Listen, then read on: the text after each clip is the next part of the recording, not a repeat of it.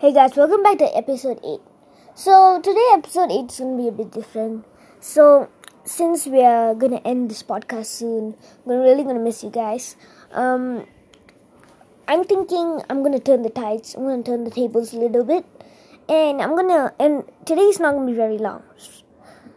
So today I'm going to give you a task. But you have to promise me that you'll only watch the next episode tomorrow. So today's task will be to go outside,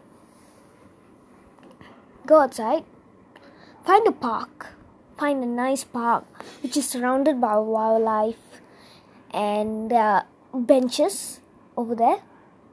There's a lot of plants, a lot of animals. Make sure those are there. And as you're walking, whenever you spot a bench, I'm going to need you to sit down. And I need you to reflect. What have you learned so far?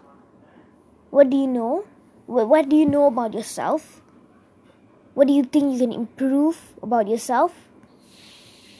And why do you need to know about yourself? And every time you come on that bench, I need you to think and do a self-reflection. So saying today's video is going to be very short. Today's episode is going to be very short.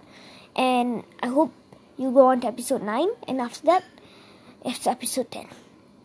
Okay, everybody. Thank you. Bye.